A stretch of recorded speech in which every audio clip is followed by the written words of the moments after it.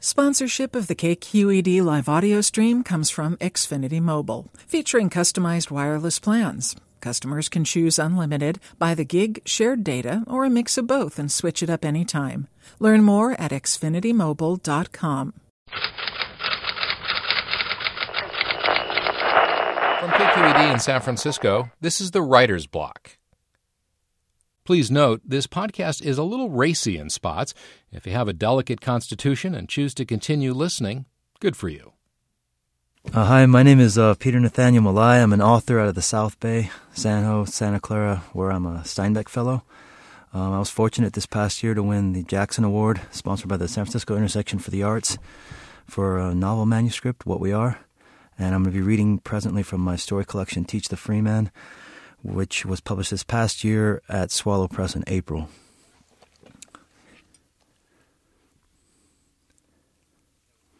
A turning point. A burly security guard was patting down the entrance. He wore a thick, black cotton-lined parka jacket to keep his tattooed arms warm. On the chest pocket was a stitched TP encircled by a stitched arrow. It looked like a formula to recycle waste and was a turning point emblem. The security guard, himself a recent graduate, said, "Nothing on you, right?" "Nah," said Haimona. The security guard nodded. "All right, homie. It's healing room 3 right up the stairs, past HR1 and HR2. Haimona walked past him, officially confirmed and patted down. He was 2 days out of the penitentiary. He went up the patched-up stairs into an enclosed hallway. In line along the wall were framed quotations by Mahatma Gandhi and a self-help guru, Marianne Williamson. Haimona stopped at the third frame, bordered in lavender and reading between 2 groves of artificial roses, "Show us not the aim without the way." Everyone in room HR3 was a man. Haimona looked around without looking, a skill he'd picked up in prison. About half were Hispanic and the other half black. The way he could tell was that blacks sat with blacks and Hispanics sat with Hispanics, just like in the penitentiary. Each man had a spiral notebook in his lap or at his feet. A few were sleeved down with jailhouse tattoos. One of the Hispanics had a 14 tattooed to his cheek, and he winked at Haimona when he came in. "Another essay," he said. Haimona said nothing. He would correct him later on when the time came. Anyway, it wasn't exactly a greeting saying he was Mexican. The Hispanic was looking hard out the window, sagging yet inflated in his chair. Haimona was used to this kind of stuff among men, the feeling out and silent assessing. A dozen chairs outlined the perimeter of the room, which was small and intimate. On one wall hung a framed circular diagram split into 6 wedges, and on the adjacent wall was the same wedge diagram in Spanish. There was still one available chair next to Haimona, under which the rug was thinner, almost torn. The security guard stepped into the doorway and then ducked back out, and a smiling woman walked in. She wore a body-tight, ankle-length dress. "Thanks, Lopez," the woman said to the guard. Lopez said, "No problem, boss ma." Like a barroom bouncer, he had a stool just outside the door. The dress seemed out of place to Haimona. He'd never been to a formal dinner where formal dress was required, but he figured that if he had, he would have seen gowns like this, or maybe gowns aspiring to this. It was navy blue and finely cut, and there were subtle frills along the bottom, which matched the subtle frills along the V of her bosom. She was ravishing, she was bustling with confidence of true wisdom, she was spearheading healing. Most of the men sat up when she came in, and one of the blacks said, "Oh, she ready to heal tonight." The woman laughed and said, "Good evening to you too, Giselle." The men shifted in their seats. Haimona did not move, did not even sit up. He had seen her without seeing. There was something in her confident gait he immediately despised. He was instinctively certain that she considered the out-of-placeness of her high-class outfit to be an act of generosity. It was sharing candy with underprivileged kids. "We're running a little bit late," said the woman, the smile somehow widening. She creased the hem of her dress and dragged both palms from the top of her buttocks down underneath her legs as she sat. She deeply inhaled once and raised her eyes to the room. A binder covered her lap. "Does anyone want to begin?" she asked. "I'll start," said Giselle. Many of the men put their heads down so as not to look at the speaker. "My name's Giselle, and I'm feeling content right now. It's been a long week for me. Work's been tough and my boss ain't right, but things are getting better." The woman smiled. "And how did your homework go, Giselle?" "It was tough, but I did it, you know what I'm saying? It was tough finding all them people and even tougher telling them I was sorry." The woman nodded. "And how'd you feel about it afterwards, Giselle?" "Felt all right." "And your wife? Did you apologize to her, too?" I did, and it made a landslide. The woman sat up and put a pencil to her lips. The lips were wealthy and brown, like the bosom, and artificially full like it, too. She was intrigued by the healing potential of the situation, and it showed. You mean a landslide of emotion, Giselle? Nah, man. Giselle dusted some lint from his slacks and shook his head. I mean a landslide on me. She went crazy with it. Told me an apology over last week's fuck-up ain't enough. Said I need to apologize about the week before that and the week before that, and when I was done doing that, then she said we'd start talking about months. The woman glowed, tapping her lips with the pencil. I've been with this woman for 8.5 years. The woman nodded. Now what did we say about that term, Giselle? Haimona looked around unknowingly. I didn't hear no term, he thought. I meant, Giselle said, my wife. But how do we feel about that term, Giselle? Giselle said, it's an outdated term. It's male privilege. The woman nodded slowly, raising her voice so that the group at large could hear. That's right. For a man to say woman implies possession. It devalues her role in your life. Now who wants that anyway, guys? Some men shook their heads. Wounds need closure, guys.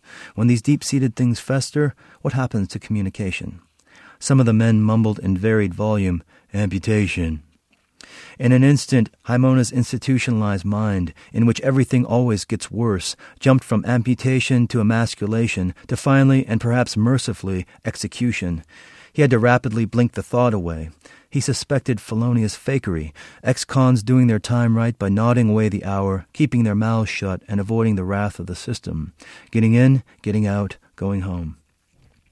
Well, thank you, Giselle, said the woman. And who's next? There was a tangible pause while no one moved. The woman regally sat up, inhaling and smiling at the same time. Well, I'll go next, I guess. Hello, I'm Athena, and I'm feeling confused. Things with Jeff are still the same. He's refusing to go to our weekly healing meetings, and it's frustrating for me. I care for him very deeply. He has a lot of issues, but he's a wonderful lover. I want our love ship to survive the perils of most love ships, but I'm afraid. We should stop the problems before they occur. Right, guys? The men in her line of vision half nodded. Those in her periphery did not move. That's why it's essential for us to start therapy now, to take care of these things early. Jeff doesn't think a couple should attend therapy until something is wrong. I guess he thinks it's like a jinx. Oh well, I can't control him, and I can only control myself, and I can only hope for the best. The same men in her immediate vision nodded again, and Athena inhaled at the same time, smiling. Okay, she said. Who's next? The Hispanic with the 14 tattooed to his face raised his hand slowly. Haimona saw that his hand was also tagged with 14s, and it went no higher than his chin, then came down to his lap just as slowly as it had come up, like a waving mannequin in a department store window, its batteries dying. Okay, Pablo, we'd love to hear how you're feeling. So, Pablo, he said, his voice like the heavy hand in his lap. Some time passed, and he said, I'm feeling content. More time passed. Athena checked her watch and played with it for a while, and then inhaled and said, And how did your homework go, Pablo? Okay. Did you apologize to the people you've hurt in your lifetime? He looked up at her and said, Sure. And how did it feel? Pablo smiled and nodded. Time kept at it. Felt good. And has it improved things with anyone in your life, Pablo? Sure. Okay, Pablo, like who? Your wife, maybe? Pablo smiled. Oh, Simone. Hell yeah. She loves the big love ship now. A few of the men lightly snickered. Athena said, Well, good, Pablo, and I'm glad you've made the distinction between relationships and love ships. You can have relationships with anyone, but love ships are another thing. Love ships need work, and love ships need constant cleaning. There was more light snickering. But it's also important for us to address these things with our enemies, not just loved ones. I told Jeff that no matter what happens between us, even if we harbor irredeemable ill will, we'll always be able to communicate. Haimona was listening to every word she said with the outward appearance of indifference. After listening to her speak for 5 minutes, he had summarized specific aspects of her life. She was a divorced, wealthy, anal-compulsive Buddhist daughter of upper-class hippies. He knew she was divorced by the speed with which Jeff had gone from the love ship to a potential enemy. He knew she was wealthy by the facial and frontal implants and, in confirmation, the gown. He knew she was anal-compulsive by the way she sat. He knew she was Buddhist from the non-judgmental, tiptoey way she was talking. And the parents, he just presumed. Lao Tzu stresses the importance of balancing our contrition with those we see and those we don't see, those we take from and those we give to. Life is not just about taking care of ourselves, though that's where it begins. It all starts with us taking care of ourselves. Seemingly relating to the thought, some of the men nodded. Giselle said, "That's right, gotta take care of yourself." Athena smiled at the group response. She said, "Who's next?" In the ensuing half-hour, the men introduced themselves in a kind of subdued cooperation. Though there was a steadiness in their dialogue with Athena, the monotony in their voices seemed either Prozac-induced or spaced in the programmed repetition of a test administrator at the Department of Motor Vehicles. A few times Athena asked the speaker to raise his voice, and invariably he did, though sometimes with a noticeable delay.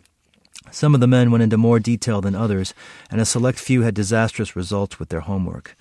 One had lost his temper apologizing to a cousin who refused to apologize back. Another had apologized to the wrong person. Athena reassigned the former the very same homework of apologizing again for losing his temper in the original apology, and told the latter that it never hurt anyone to give or to hear an apology, even if it was to or from the wrong person. It was finally, circularly, good karma. Then, with nearly all the introductions completed, a young Hispanic with a Raiders beanie and the same 14 ink running the span of his forearm asked how you apologized to the dead. The beanie was suspiciously low over his brow. Athena quickly scanned her file and, smiling, dismissed herself from the room. When her office door clicked shut, Pablo whispered, "¿Qué pasó, Javi?" Javier had his head bowed, deep in remorse. Like every other man in the room, Jaimona was watching, eyes between the floor and the ceiling and out the window. "Hey, homie. Javier. Hey." Remorse was on his face. "Necesito shut the fuck up," said Pablo. "Don't say another word, ese. No digas nada." Javier put his head back down. Pablo slapped Javier's arm and grunted, "Hey, homie. That bitch will snitch you off, fool. She's calling your parole officer right now. She'll send you back. Come back with a fucking tape recorder. Don't get soft, ese. ¿Me entiendes, homie?" "Yeah. This ain't no Dia de los Muertos. This ain't about yesterday, homie. This is about staying out that hole. What's gone and past help is past grief, homie. Kill it, ese." Javier mumbled half-heartedly, "All right, Holmes. Kill it." Jaimona didn't speak Spanish, but he understood what had just occurred. He had the same parole officer as Javier, as did Giselle and Pablo and everyone else in the room. His homeboys had told him just before he got out the penitentiary, "That motherfucker ain't no joke, Uso. He sent me back here for sneezing. He's always doing dirty on a homeboy." And so she was checking on Javier, his files, whether or not his case number had been murder. Jaimona chuckled and thought, she gave him an opening. If he got pinched for murder, he wouldn't be in this goddamn classroom right now. He'd be in the ground or up with 25 to life. She should have rolled the tape if she wanted him. She should have never left the room. The office door clicked open, and seconds later Athena came back into the room smiling. None of the men looked up, and least of all Jaimona. She sat in the same wrinkle-free fashion she had sat earlier, hand to the ass, almost a slap, down the length of the hamstring in smooth descending motion. Smiling, "Well, okay. Sorry for the delay, everybody. Javier?" "Yes." "Did you want to share how you feel about it?" He rubbed the corner of his eye. "All right." Smiling, "These things are tough, Javier. Take your time." Some of the men were shaking their heads no, with more water coming up in Javier's eyes and the collective huff of a jam-packed holding tank. Javier said, "I love them both." Jaimona shook his head, Athena nodding empathetically. "And I never got to see them before I got out. Mama died, then Papa died. Then I got out the pen. Never said sorry to either one of them for getting locked up." Athena said, standing, not smiling, "Oh my God, Javier." "Well, what should I do?" Now smiling, "Go to the cemetery, make amends, bring flowers. My parents taught me that family peace comes before world peace. I'll be back shortly, class." When he heard the hurried slam of her office door, Pablo said, "You scared me, ese." And Giselle crossed race lines. "You crazy, nigga." Jaimona merely sat, sagging in his chair, bitter and very close to anger. At least in the penitentiary a man had a little silence to ruminate, to let the anger build and do bad with it, or let the guilt build and try to get out. No good came from the penitentiary, but sometimes you got out. And to what, Jaimona thought, a classroom of sobbers and a lying bitch. Athena returned after a minute more and came rushing in. She sat in her customary wrinkle-free way and fingered the face of her watch. "We've got to hurry. I have to set aside 15 minutes for the film, guys. Who's next?"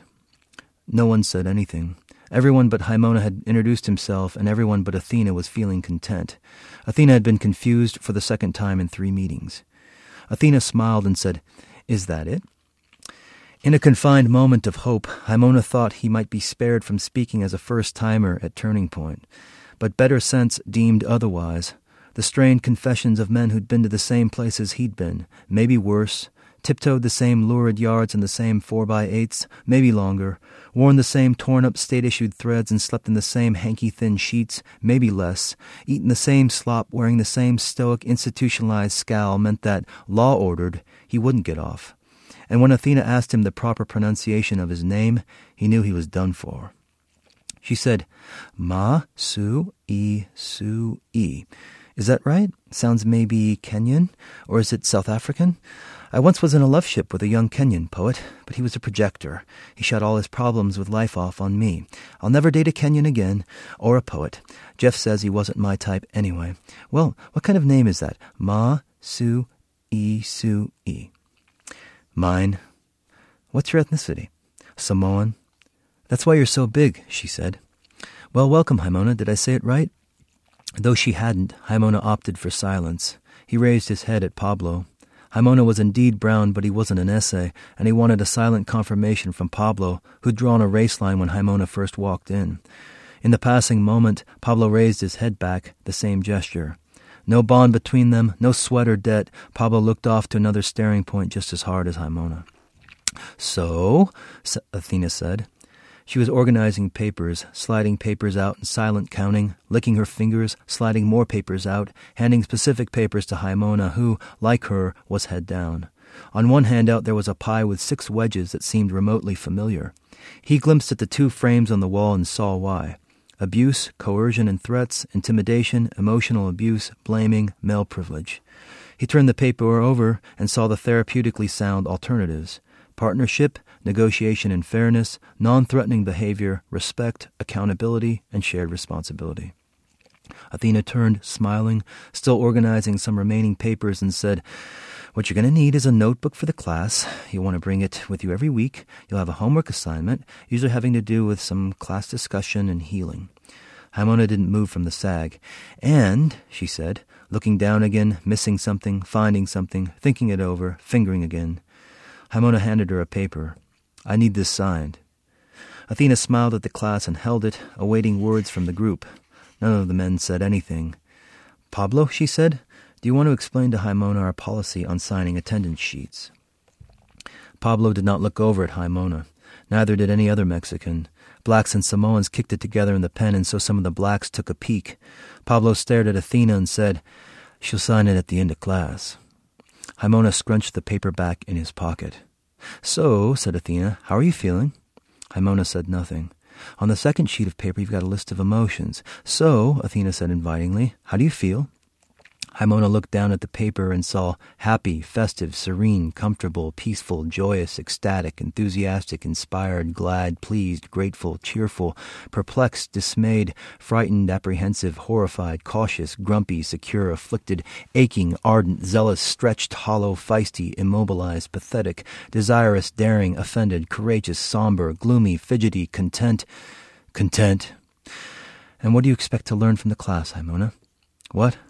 Athena said, "What do you expect to get out of the class?" "A completion certificate." Suddenly Athena sat up in the chair and the smile withered away. The stares of the men crossed at points but never met. Lopez, the security guard, shifted in his stool by the door.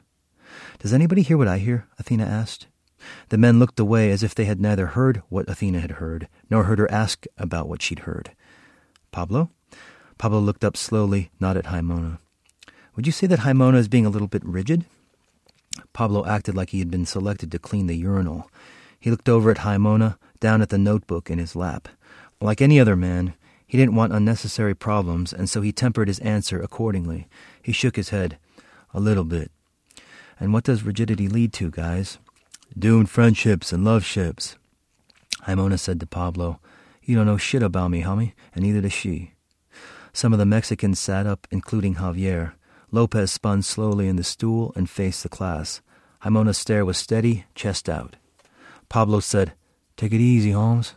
"Mind your own then, homie. Keep it real.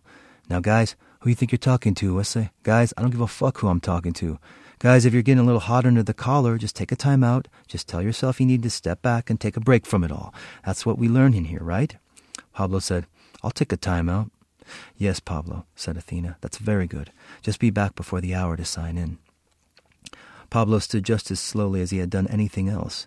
He brushed the lint from his slacks, rolled the sleeves of his jacket, and billboarded the tats on his forearm.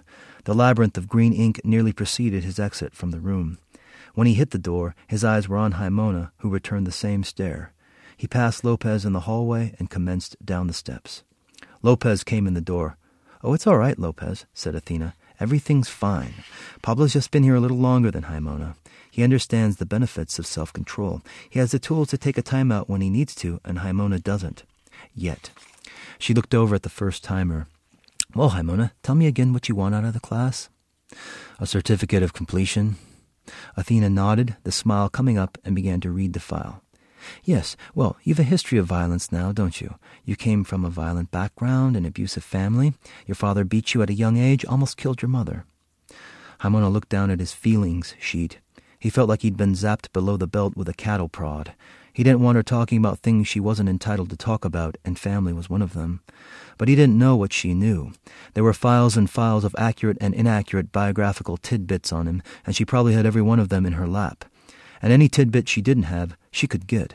He didn't know what she knew, but he didn't want any other man to hear one detail unqualified. In a confessional age, there were still men who were still silent and went against the times. Athena told Jimona what she knew. You've been arrested for assault and battery, assault with bodily injury, assault with a deadly weapon, your fists. You nearly killed your girlfriend and the man she was with, for which you served out a 6-year term. You've been out now for 2 days, and already you're creating problems for yourself. If, by saying you want a certificate of completion, you mean you want to get to the bottom of these problems, you would be right on. If by saying you want a certificate of completion, you mean that you will approach this classroom with an open mind to healing, you would be right on. If by saying you want a certificate of completion, you mean not to waste the class's time with meaningless rigidity which will serve you in the same faulty fashion it has served you before, you would be right on. Athena had the full-on smile again, a vague, gaping whiteness in Jimona's peripheral vision. All along it had been a bold and bright insult, growing in stature in a lengthy half-hour. It was deviously sensible. She had backing all the way around in silence. He'd go back to the pen for sure if he walked out on her for good. The other men would silently applaud with smiles, admire his rebellion, and maybe tell some stories to their homeboys, and he could retell the stories to kill time while locked up. But it would mean nothing. They didn't care about him. He was just another story. He wanted out of the system, and this was the first step. This was the turning point, and she knew it. They knew it, too, because they were doing it, step by weekly step, confining themselves in freedom as they confined themselves in the penitentiary. And the worst, if he walked away, he'd be back here again someday, once he got out. The elephantine state of California never forgets. And if he opted for the route of violence that had got him locked up to begin with, something worse would occur.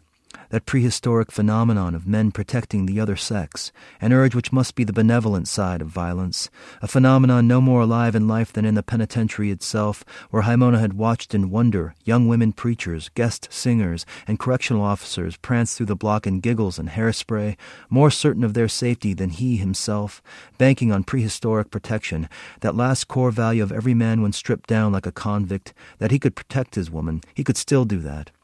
All this would come crashing down upon him with the fisted, booted, four-armed force of 12 stripped men, enraged at his violation of the code in their face, enraged that he couldn't internalize the urge as they did, that he couldn't cut it for even a week. He lifted his head to the room, and Giselle met his gaze with the conspiratorial surreptitiousness of a crime partner. Giselle was the friendliest of the pack, 2 weeks from finishing the class. He half nodded and pinched his eyebrows down together. The gesture said, "Don't bring us all down, nigga." The smile was almost in front of him. "Now would that be correct, Jimona?" "Sure," he said. "Good, I'm so pleased. Well, welcome, Jimona. We're all very excited to have you with us." The smile was in his face and then gone. "Now we've not much time left. Let's begin the video. It's the follow-up of last week's presentation on male privilege." Athena smiled Lopez out of the doorway, pranced out under its arches, and re-emerged with the television on a shelf with rollers. The shelf fit perfectly into the space of the doorway, like a puzzle piece. Lopez was directly behind the television, his back to the class, his shoulders twitching now and then. He looked back once at Jimona and then sat down on the stool. Athena pressed play, and even as he registered the action on the screen, Haimona began the process of preparation. Turning Point was a year long.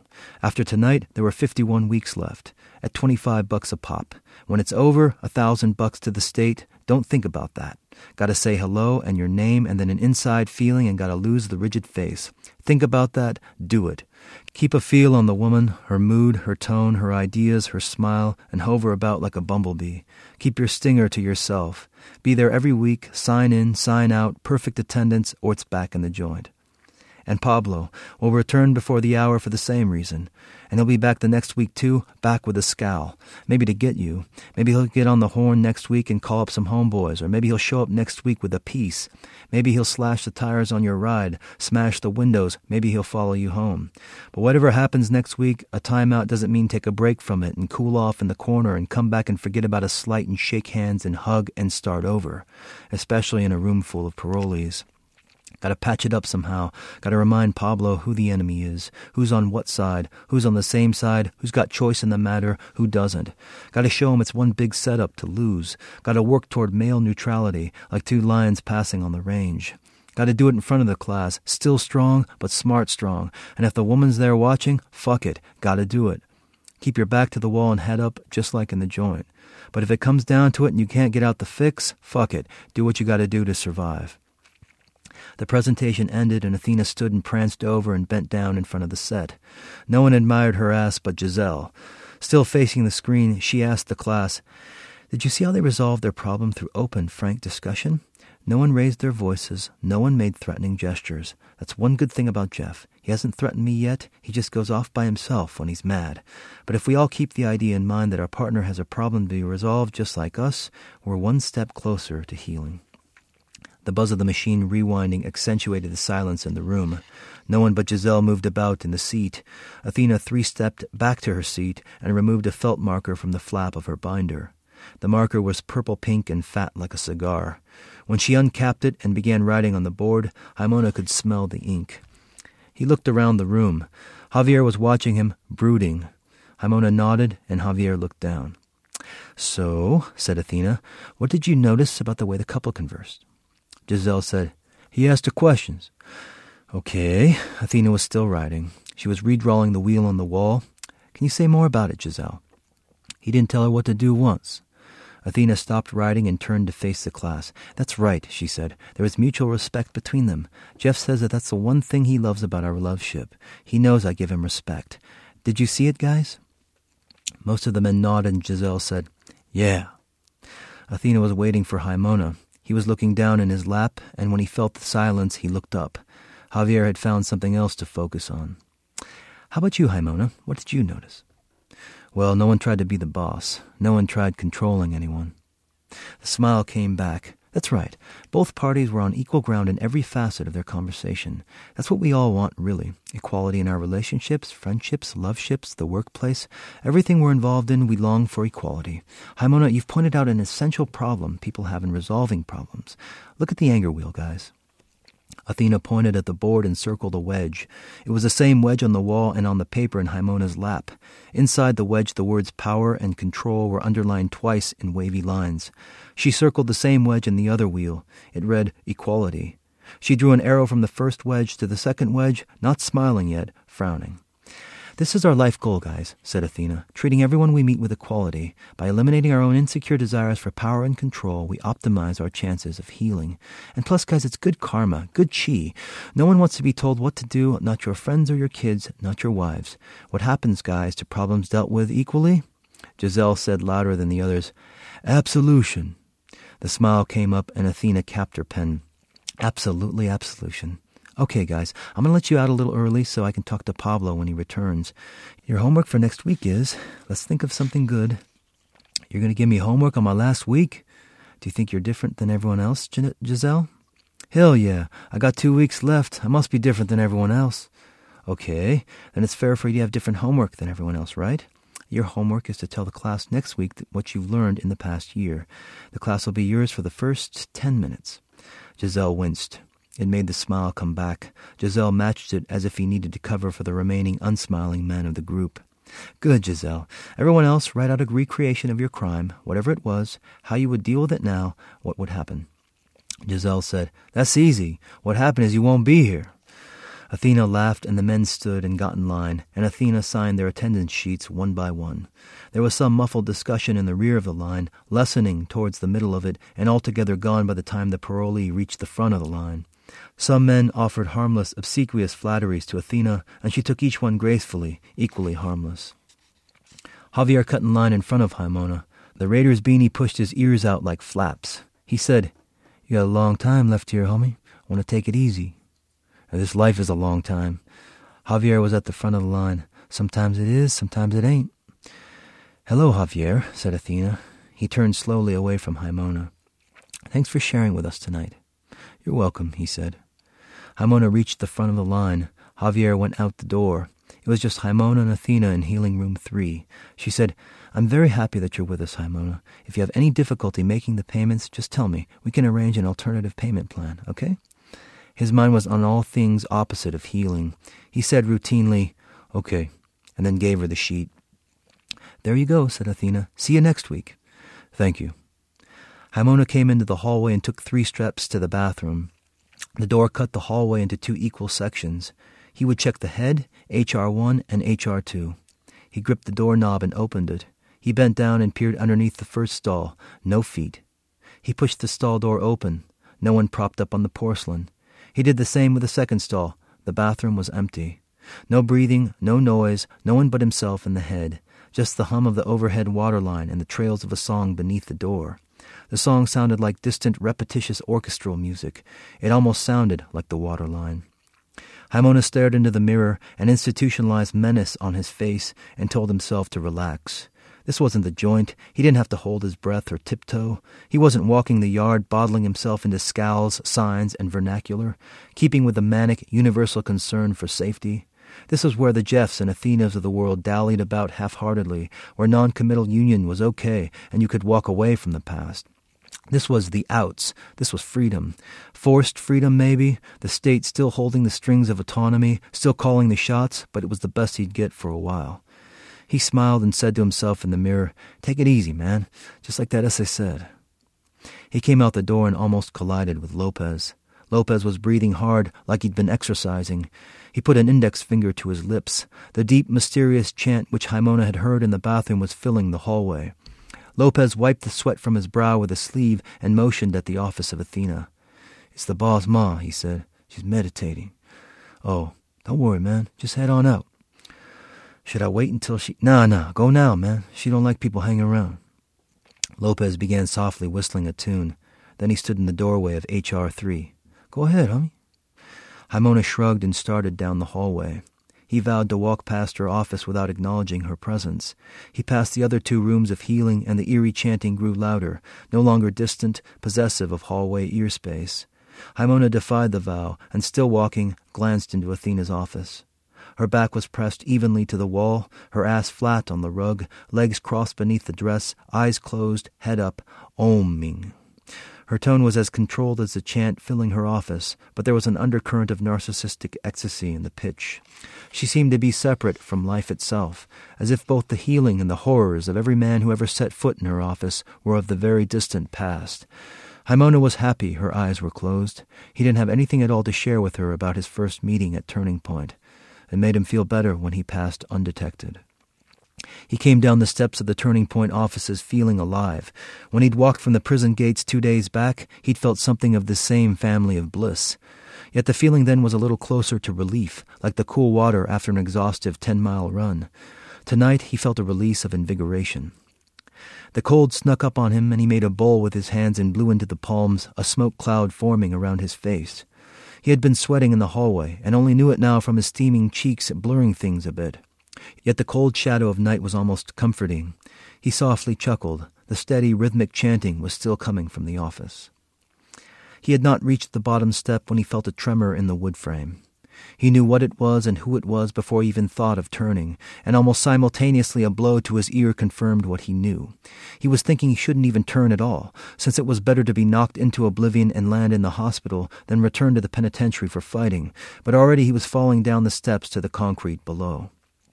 A quick shuffle step and drag step and the endorphin adrenaline-awakened anxiety prevented a total loss of balance, and almost immediately again he was struck in the ribs from a different angle, thinking, that wasn't a fist, it wasn't. The needle-point pain made him turn toward it and swivel his hips on the pivot foot, and he aimed for the Raiders logo and struck Javier upside the temple. Javier's steel knuckle shot off into the bushes from the blow, and he was collapsing to the ground like an accordion condensing, and Jaimona turned and swiveled again and swung and grazed Pablo's cheek. He was moving in reflexive immediacy, decisions in quarter seconds. Everything snapped in black and white pictures, yet behind it all were the molten images of the meditating woman coursing through his mind. He was growling like an animal, thinking, bitch, you did this. Steady on his feet, circling Pablo, he was blazing cognizance. Pablo lunged like a fencer, and Jaimona stepped to the side and clutched him by the shoulders and drove him to his back. Pablo hit the pavement at the same time Jaimona hit the cushion of his body and bounced up to his knees. Pablo was straining in timed bodily surges, like bodily hiccups, bodily convulsions. Jaimona's left hand balled into a fist and struck the face again and again, while the other stretched for the 14 on his neck, and somewhere between that very moment and his knuckled fist blooming and draping the open, already choking hand, Jaimona thought, fuck it, too late, done, dead. It was forced freedom gone down the drain, and it was blood geysering from Pablo's nose and mouth and his eyes rolling up. A louder tremor than before came, and Jaimona knew it was the inside of his untamed head, a train wreck, and then not. It was too loud to be his head, like overhead thunder, a herd of bison, the deep resinous cough of a choking wood frame. He was squeezing Pablo's neck harder and was struck again in the same spot of the rib cage and shoved aside to the bushes. As he was already rolling to his feet, he was thinking, here they, get the hell out of here, man. Jaimona didn't step back or forward, huffing, spitting, shivering, blinking. Lopez said, get the fuck out of here before that bitch wakes up and calls the cops. Then to Pablo, ándale ese, arriba. Jaimona's feet were backing him up one by one, but he did not turn. Lopez wiped at Pablo's nose with the jacket of his sleeve and then took the jacket off altogether. His arms were covered with green and red and a half-dozen tattooed 14s. There was a forceful soothing in his voice, the steady paternal intonation of experience. Come on, I say, get up, homie. Come on, straighten up, I say. Gotta clean you up and sign in. Javier was out cold in the bushes, and Jaimona's institutionalized mind was registering everything. The moment Lopez was completely draped by Pablo, he would attack again.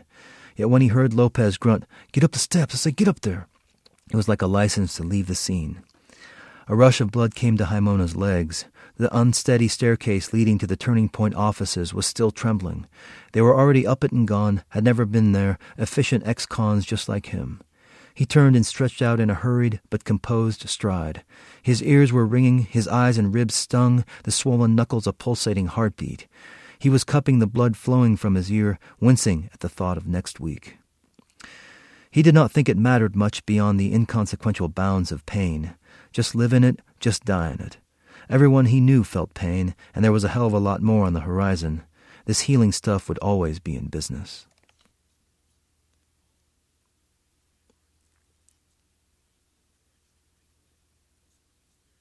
To subscribe to the Writer's Block and hear more stories, please visit www.kqed.org/writersblock. The Writer's Block is produced by KQED.